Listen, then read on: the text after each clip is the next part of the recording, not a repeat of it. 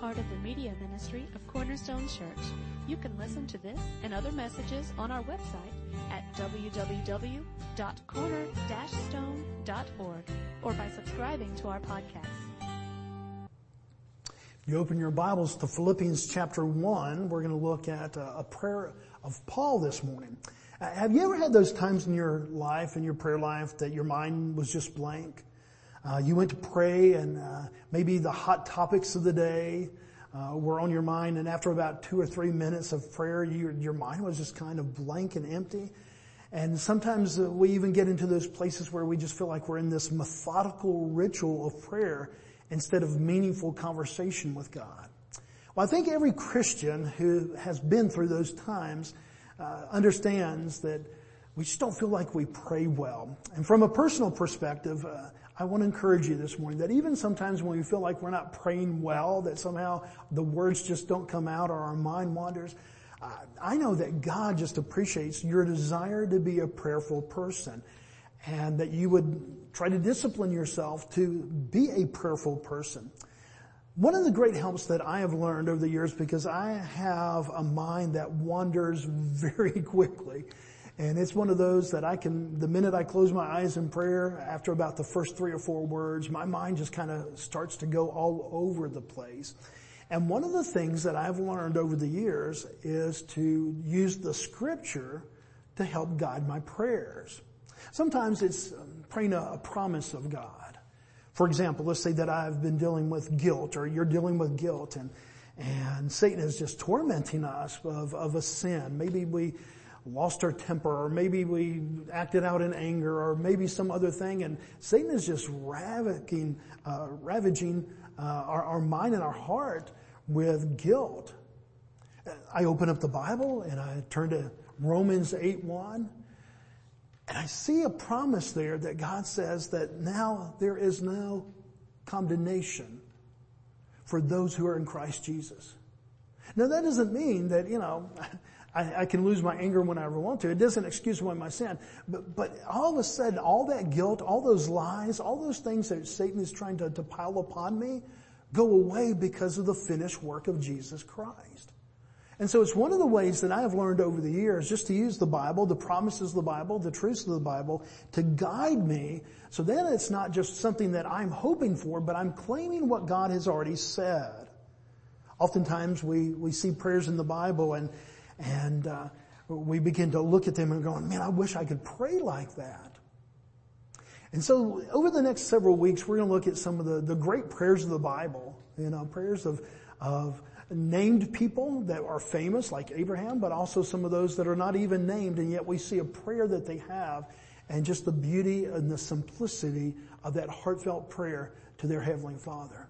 Because I believe that, as we try to pray, to find other models to help us is perfectly all right with God. In fact, if we look in the Bible, Jesus, the Lord's Prayer, what we often call the Lord's Prayer, is really the model prayer. He said you can pray like this. And we can either pray those words directly, or we can use that as a model to kind of cover a lot of areas of prayer that he wanted us to pray. Because that was his response when the disciples said, will you teach us to pray? In other words, the disciples themselves said, we don't feel like we really pray all that well. We're not feeling like we have powerful prayers.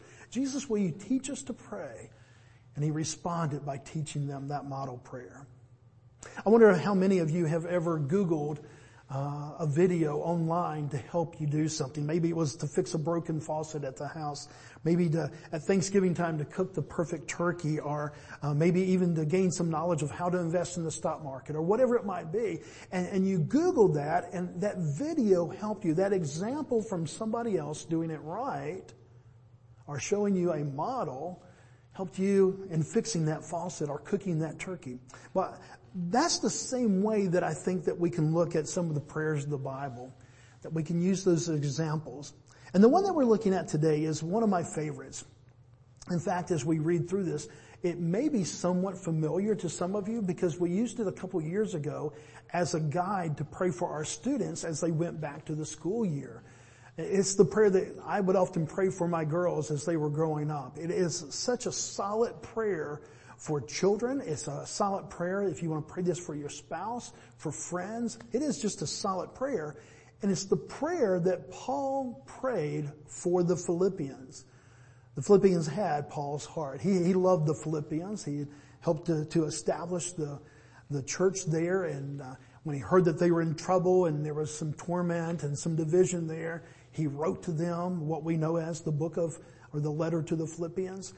And he shows his love by starting out that whole letter by saying that he just loves them and that very much he is praying for them. And then in verses 9 through 11 of chapter 1, we actually see some of the content of that prayer. Let me read it for us all the way through, and then we'll go back and we'll kind of break it down, because there's 4 parts of this prayer where Paul just directs his prayer for the Philippian church. Philippians 1, verses 9 through 11. And it is my prayer that your love may abound more and more with knowledge and all discernment, so that you may approve what is excellent, and so be sure and blameless for the day of Christ, filled with the fruit of righteousness that comes through Jesus Christ, to the glory and praise of God. Now again, as we begin to see his prayer for the Philippians, it's a prayer that we can easily use in our own life. Number one, maybe just to pray for ourselves that we would have these qualities and these characteristics in our life. But what a great prayer for people that you want to see spiritual growth in. Because in general, this is a prayer about spiritual growth. It's not so much addressing a problem that somebody had. It's not asking for healing for somebody that was sick. It's Paul's prayer that the Philippian church would grow and mature in their spiritual walk and in their relationship with Jesus Christ. And I find that that's just a great prayer that we can pray for our loved ones, again, for our immediate family, for ourselves, for our friends. And so this morning, I want to go through these 4 things that Paul prayed for that we can pray as a model, as an example, as we pray for our own children, as we pray for our spouse, and as we pray for our friends around us. Let me first give you the 4 things that he prayed for, and then we'll break them down. These are areas of growth, and so he prayed for a growing love. Number 2, a growing knowledge. Number 3, a growing purity. And number 4, a growing righteousness. This was his prayer for the Philippian church. Let's look at that first one, a growing love. Look at the first part of Philippians 1:9. And it is my prayer that your love may abound more and more. First thing that Paul prays for, he says, I pray that you will be more loving. And as you know, because we refer to this quite often, the Greeks had several different words for our word, English word, love. And Paul uses the word agape here. And this is the one that we've seen in the last couple weeks that Paul was frequent in using. And agape love is God's love for us. It's this unconditional love that is a love of the will rather than just a love based on emotion. A love for somebody even when they're not acting so lovely. Now don't think that as we go through life that we just naturally love people more. If you have any age whatsoever, you know that actually just the opposite happens. As we grow older, we actually become a little bit more skeptical, a little bit more tarnished, a little bit more wary of people. And you would think that maybe we would love more and more, but actually a lot of that childhood innocence in our love kind of goes away, and we become very judgmental in the way that we select to love. And so what Paul is praying here is that these people would be more loving, but not just with regular love. This isn't just a love that, okay, I'm going to be more kind to people. Okay, I'm going to try just to get along. No, this is a love, this agape love, this unconditional love is a sign of spiritual maturity. Why? Because it is not natural within us. Even as Christians, it is not natural in our old self. It is part of the supernatural work of the Holy Spirit in our lives to give us this kind of love. It's the same kind of love that John talked about in 1 John 4:11. Beloved, if God so loved us, we also ought to love one another. He wasn't just talking about taking cookies over to your neighbor. He wasn't just talking about being nice and playing well together. What he's talking about is this godly love, this unconditional love, this forgiving love. I mean, when we think about it, can you honestly say that mankind has gotten any better at loving one another with all the advancements of knowledge and technology? There's more information today than ever before. You go back 1,000 years, look at all the inventions that have happened, the technology, all the things that have progressed in mankind. And yet I would be challenged to think that love, this kind of love, has actually progressed in the last 1,000 years. And so knowing that my children, knowing that my wife, knowing that myself, that this is a difficult area of life, that it's just not natural, but it's something that's going to have to happen supernaturally. What a great prayer that Paul is praying for the Philippian church. That they would love more and more and begin to grasp God's love for them. Because that's kind of the key here. That as they would really grasp God's love for them, then they're going to have that love to give to other people. And then he goes on. After he talks about, I hope that you love more and more, this godly love, a true love, just as in the way that God loves you. He says, I pray that you have a growing knowledge. Again, Philippians 1:9. It is my prayer that your love may abound more and more with knowledge and all discernment. This also has a spiritual basis. This isn't just, attaining more facts. It's much more than just kind of having knowledge of even biblical facts. The word that Paul uses here in the Greek means full knowledge or useful knowledge. We're living in a day and time when there's more information available than any other time in human history. And yet, how much of that information is, number one, useful? And then number two, how much of that is truly based on wisdom? The great scholar J.I. Packer said it this way in his classic book, Knowing God. What were we made for? To know God. What aim should we set for ourselves in life? Knowledge of God. And what is the best thing in life? Bringing more joy, delight, and contentment than anything else? Knowledge of God. I love the writings of Packer, and I love that quote because he really kind of sums up in that just little paragraph there, in a few sentences, really the aim of our life. And that's what Paul's talking about here.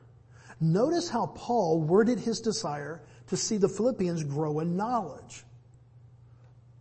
He uses the word discernment. In the NIV, I love how it's translated in the NIV version. Philippians 1:9, and this is my prayer, that your love may abound more and more in knowledge and depth of insight. I mean, think about it. Back in 1590, the microscope was invented. And it allowed people to begin to see things that they had never seen before. Now, those things existed before the microscope was invented, but they could never see germs and cells and all the different things. And with that, they became much more knowledgeable and much more wise. All of a sudden, just like we do now, they're going, it's important for us to wash our hands because there's germs. And they couldn't see that before the microscope. Well, that's kind of an illustration of what Paul is praying for the Philippians. The prayer that we can pray for our children, for our spouse, and for our friends. That we could pray that they would not just have more knowledge, as important as knowledge is, and especially biblical knowledge, but that they would have information to a maturing use. That is wisdom. Now look in verse 10, and Paul begins to apply that truth.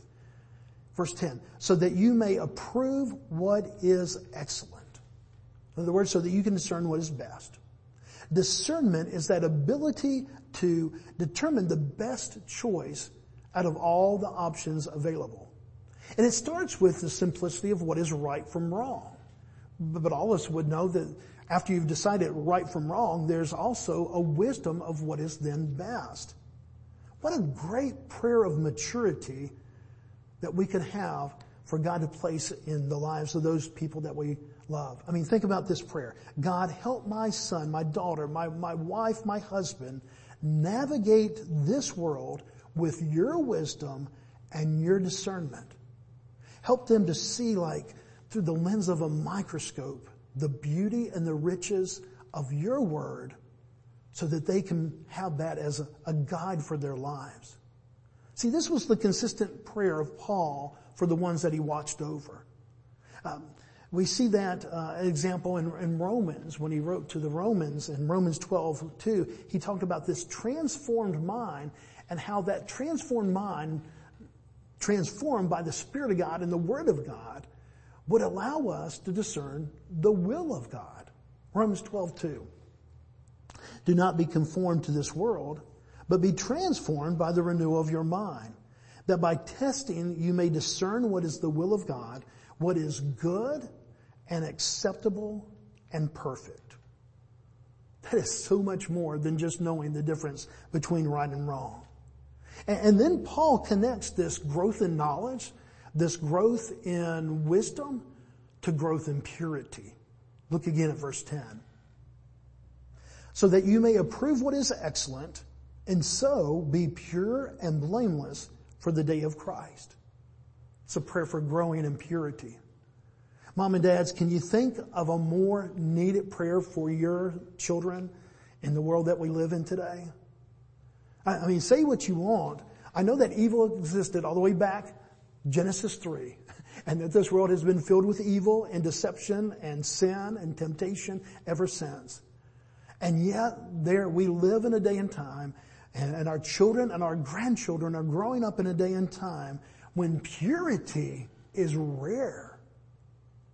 Paul's praying this, 2,000 years ago, and he says, look, I want you to have the wisdom and the discernment so that you can make pure choices, so that your life can be one of purity. He's not talking about just being a goody-goody. He's not just talking about, making wise choices. He's talking about the purity that as we await Christ and His return, that we truly would have this purity of life. And the more that we know the things of God and the wisdom to live in such a way, then we're going to have that purity.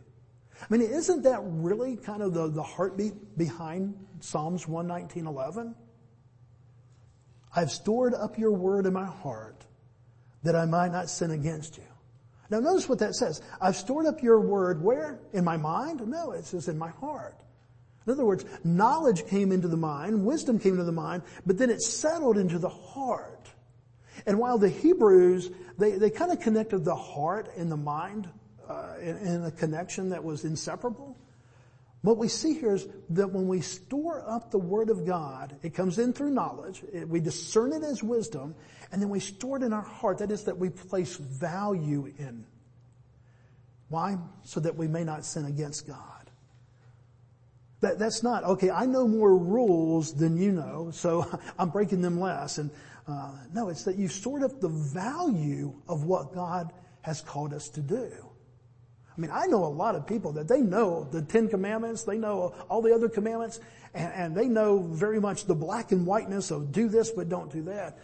God is really taking this further. Paul is saying, I pray that not only would you have the knowledge of right and wrong, the knowledge and the wisdom and the discernment to know the best way, but that it would have this action where we would value that so much that it would bring a purity to our heart.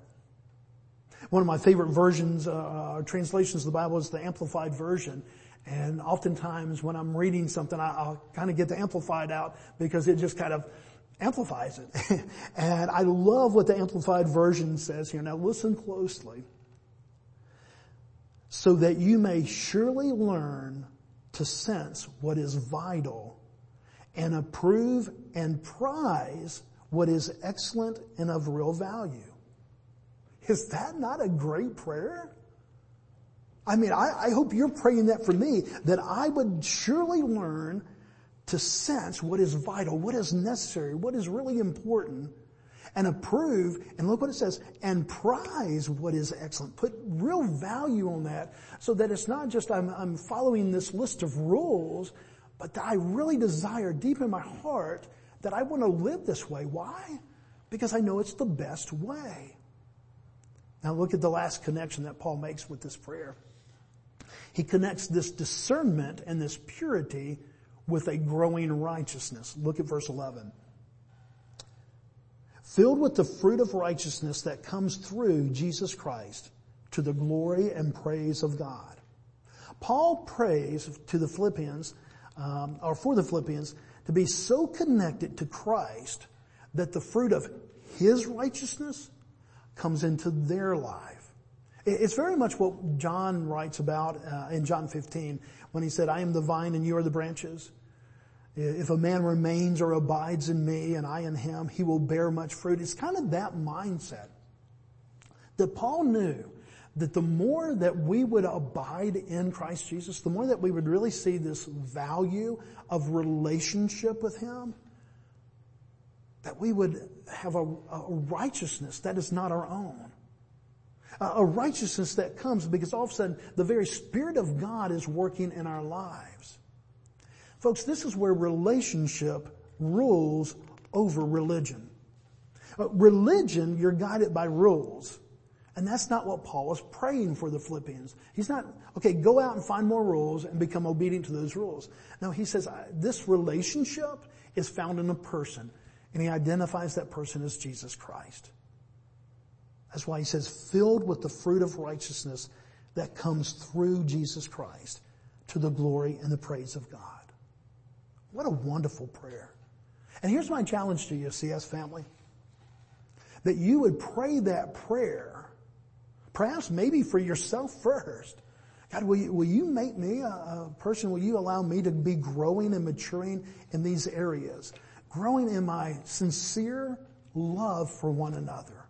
And then growing in knowledge, not just so that I can have a lot of head knowledge, but that knowledge leads me to a wiser path in life.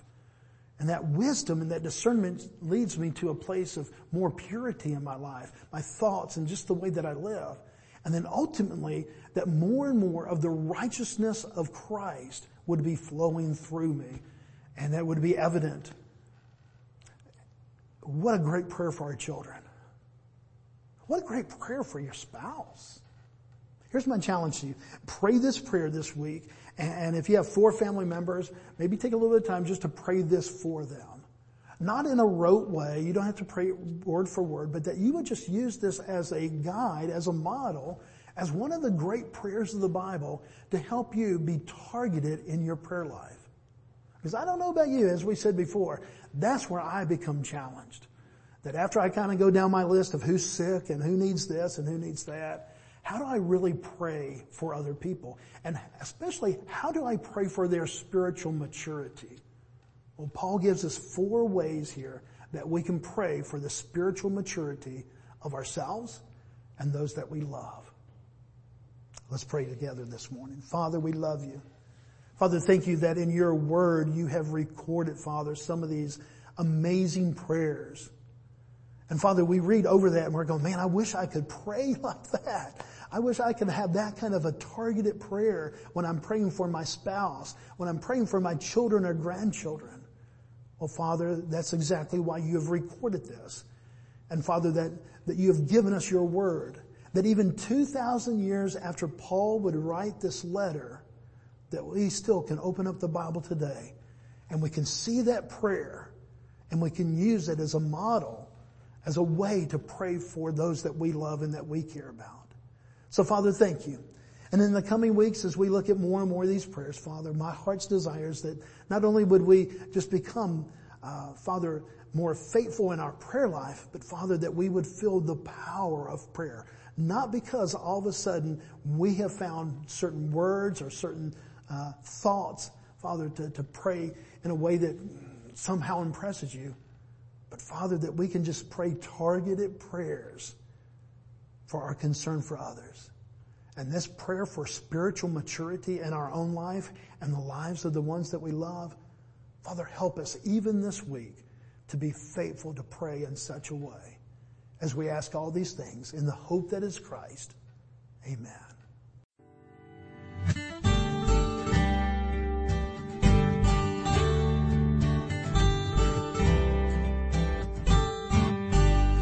Thank you for listening today. We hope this message was a blessing to you. To learn more about our church or our media ministry, you can visit us online at www.corner-stone.org or find us on Facebook.